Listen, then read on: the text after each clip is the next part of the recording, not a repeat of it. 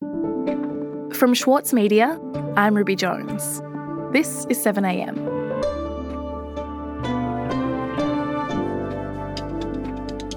The right-wing anti-immigration politician who led the Brexit campaign in Britain is currently touring Australia. Nigel Farage has become increasingly irrelevant in British politics. So why is he commanding speaking fees and being given a hero's welcome by Sky News presenters and One Nation politicians? It could be a cynical, money-grabbing exercise, a play for political influence in Australia, or both. Today, journalist Kurt Johnson on the Nigel Farage tour, the figures behind it, and the global franchise of right-wing politics. It's Monday, October 3.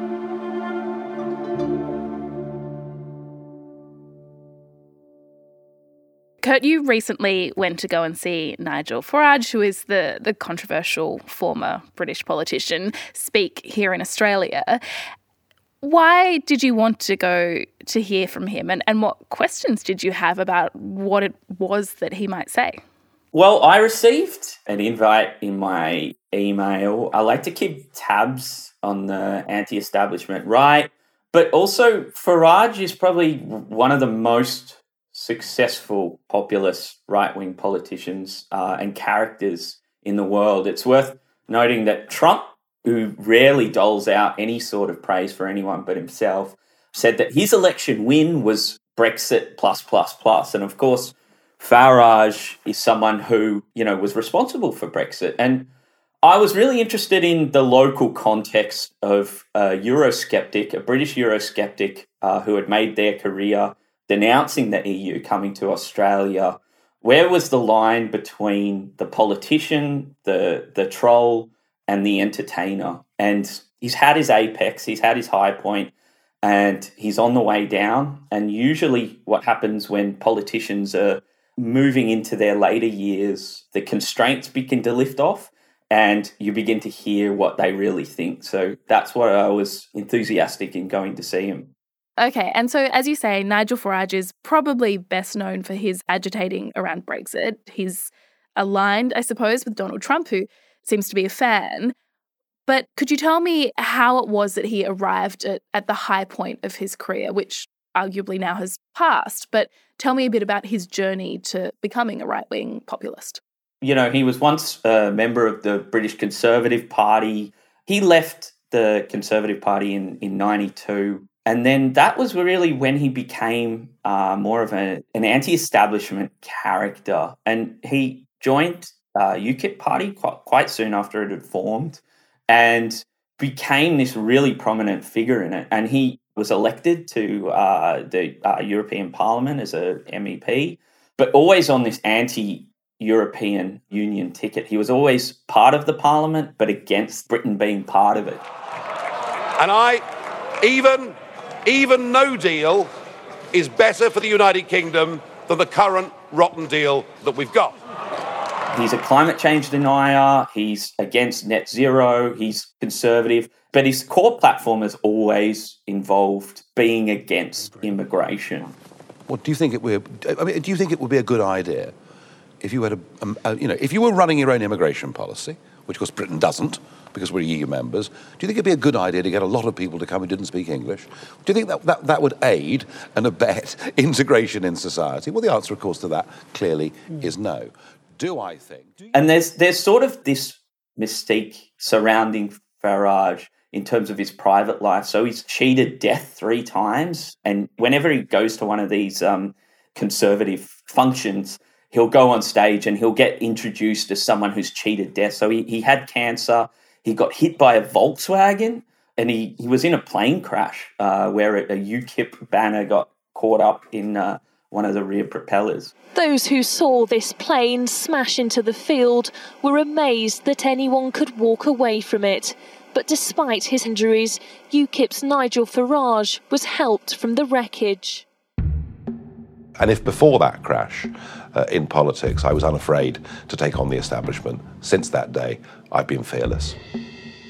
And, he has this incredible energy that surrounds him. He has these things called PFLs, which is proper Farage lunches or proper effing lunches. There's this larger-than-life character that can be quite seductive, because then there's the things that he's saying. You know, there's the president of the European Commission, Jean-Claude Juncker, said that Farage was a retro-nationalist. Caroline Lucas of the Greens Party MP said his legacy is toxic and unforgivable. And really, there's what he has to say that can be quite dangerous. So you have this dual personality of his political outlook, but also that of a celebrity, that of a political celebrity. And he was brought to Australia by an ex-publisher of Penthouse, Damien Costas, who is the head of this organisation, which is called Turning Point Australia, in the Australian tour. So that's how he came to be here. Right, okay. So we have a former Penthouse publisher bringing Farage on tour in Australia. It seems like an odd association. Can you tell me a little bit more about Damien Costas and this company, Turning Point Australia? Yeah, so Costas is the head of Turning Point. On behalf of my entire administration, thank you to everyone at Turning Point USA's Teen Student Action Summit. What a group. That is really an Australian franchise of an American organisation that has the specific purpose of influencing young people, trying to make these conservative values hip again. The old conservative movement can't come to the phone right now. Why? Because it's dead. The head of the American wing is a guy called Charlie Kirk, who's made misleading claims about COVID, big on those college campus culture wars, railing against faculty and that sort of what he would see as woke overreach. In fact, some doctors think that masks actually make you sicker and have you less likely to be able to get oxygen and more likely to infect yourself and less likely to be able to fight the virus and actually more likely to be able to die sooner. A lot of people believe that. And this is Turning Point's first event. And when I was there, Costas spoke and he said that he had formed Turning Point by using Farage as a broker for Charlie Kirk to initiate that connection so that he could license the name in Australia. The night that was billed as an evening with Nigel Farage, it's $89 for general admissions ticket, fair enough. But then it goes all the way to $1,250 for a private dinner. And that sold out in Melbourne, in Sydney, and in Brisbane, these three places that Farage will be speaking. And depending on the amount of tickets, we're starting to begin to talk about quite a lot of money. So there's always the question, which is how much of this is about influence and politics, and how much of this is just about making money?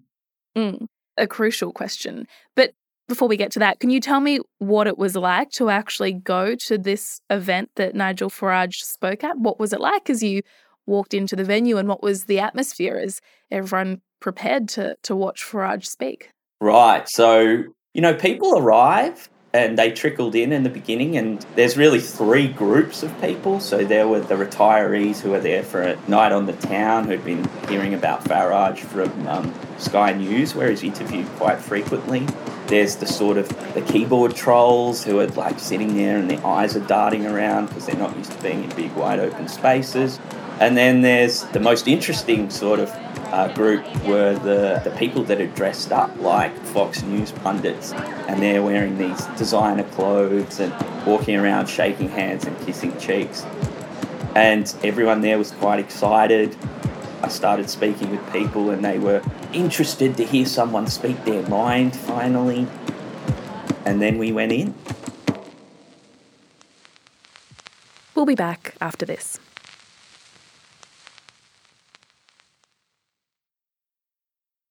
Need a reminder of what political leadership looks like? Australia's master of political satire, Jonathan Biggins, is back embodying the iconic Paul Keating, visionary, reformer and rabble-rouser. Due to overwhelming demand, one-man comedy The Gospel According to Paul is returning to the Opera House, on from the 4th to 23rd of June for its final term ever. Secure your tickets now at sydneyoperahouse.com for an unforgettable evening. For Sloane Crosley, writing about the loss of a friend may not have provided catharsis, but it did allow for the possibility of a better ending. Like, you have this amazing meal that's this friendship, and then you have a really, really, really, really bad dessert with shards of glass in it. And then, like, the book is like, those little chunks of chocolate that come with the bill. I'm Michael Williams. Join me for this week's episode of Read This as I talk to Sloane Crosley about her latest, Grief is for People. Listen wherever you get your podcasts. Nigel Farage joins us right here in the Man Cave. Great, man. Welcome to Australia. Good to be here. Oh, my great. So, Kurt, what did Nigel Farage say to his Melbourne audience? First thing he said, he localised the introduction for Melbourne, and he said, "I must say I thought you'd be locked down forever." And everyone thought that was very funny. Next topic was the Queen and the values that she represented. And then he moved on to something that's really a generic conservative playbook, which is talking about, we actually face a battle for the very existence of Western civilization. He's talking about these grand ideas of Western civilization being under threat from woke culture and outside from Beijing and China. And then, dropping these conservative memes like there's 70 genders and booing Greta Thunberg. And really the only thing he said that was really outside that playbook and outside just the most generic talking points of, coming to a place like Melbourne was that he was talking about the Commonwealth and the idea that the Commonwealth with 56 countries that are in it can be a bulwark against China, which is not an idea I've heard before, but all the rest I'd heard. Another interesting idea was how he took aim at Morrison. So there was a bit of localization of his content there. He talks about Morrison as this failed conservative and how they're worse than the leftists. He likened Morrison to Boris Johnson and said that they get elected as conservatives but rule as social democrats. So there's this idea of deep betrayal to their cause. And the big betrayals that Scott Morrison was cited as doing, and this wasn't just from Farage, but there was a speaker called Ross Cameron who introduced Farage. He criticised Scott Morrison, and Damien Costas did when he spoke. The idea of Scott Morrison as someone who betrayed because he signed up to net zero, and really likening Scott Morrison to Boris Johnson as well, who also signed up to net zero, and this is this big betrayal of the conservative cause, which got everyone very enthusiastic. Yeah, that's interesting that conservatives who aren't conservative enough are more of an enemy to someone like Nigel Farage than figures on the left. So, Kurt, where did you get to on this question of whether this tour is a money-making exercise or an attempt to build political power? I mean, I suppose it could be both, but do you get the sense that Farage is enjoying much political sway on this tour? I got the sense that he was being wheeled out much more as a celebrity. Now, he is meeting, Liberal senators, Alex Antic, he's speaking with Pauline Hanson and Malcolm Roberts, and he'll be doing it in the Brisbane date that he has scheduled for Turning Point, but also at CPAC. But I also think that there's not so much influence despite that. And there's reasons for that. First of all, that the landscape here in Australia is quite different from the UK or the US. We don't have a supranational entity that we can blame stuff on. You can say the EU, but it's a bit of a stretch. But we don't have the equivalent of the EU to say that we're losing national sovereignty or we're paying these exorbitant membership fees to be a part of. And so the idea that his core message can be brought in or adopted by someone like One Nation, I just don't think there's much relevance here. Much more so is that he can just be wheeled out and there can be sort of a prestige by association by which One Nation sharing the same platform can pick up on some of that previous success that Farage has enjoyed. But I think that's it. But I suppose even if Farage is just being wheeled out as this kind of celebrity figure that very right-wing politicians see some advantage in being seen with, that is interesting because it does also show that there is this globalization of the movement. I think it's quite interesting, the fact that there is sort of a pre-Trump Farage who was against the EU. You know, he was very involved in this UK idea of fisheries, and we don't have our own fisheries, and these really, really local issues, you know, stoking them definitely towards a populist right angle, versus the post-Brexit or post-Trump Farage, who is looking at this like global conservative thesis that involves China. It involves connecting with the US, the UK, conservative groups all around the world, and becoming part of this populist machine that creates these organisations and these local franchises of organisations like Turning Point or CPAC, which has its own chapter in Sydney, where he'll be speaking with Tony Abbott and a whole bunch of One Nation members and Alan Jones. And the idea that there's a local variant of these international organisations that can come into a country, access a common pool of talent, cross-promote over social media, is a brand. And it's really difficult, again, to see whether this is just a money-making venture or something potentially a little bit more sinister in terms of political influence. Kurt, thank you so much for your time. Thank you so much for having me.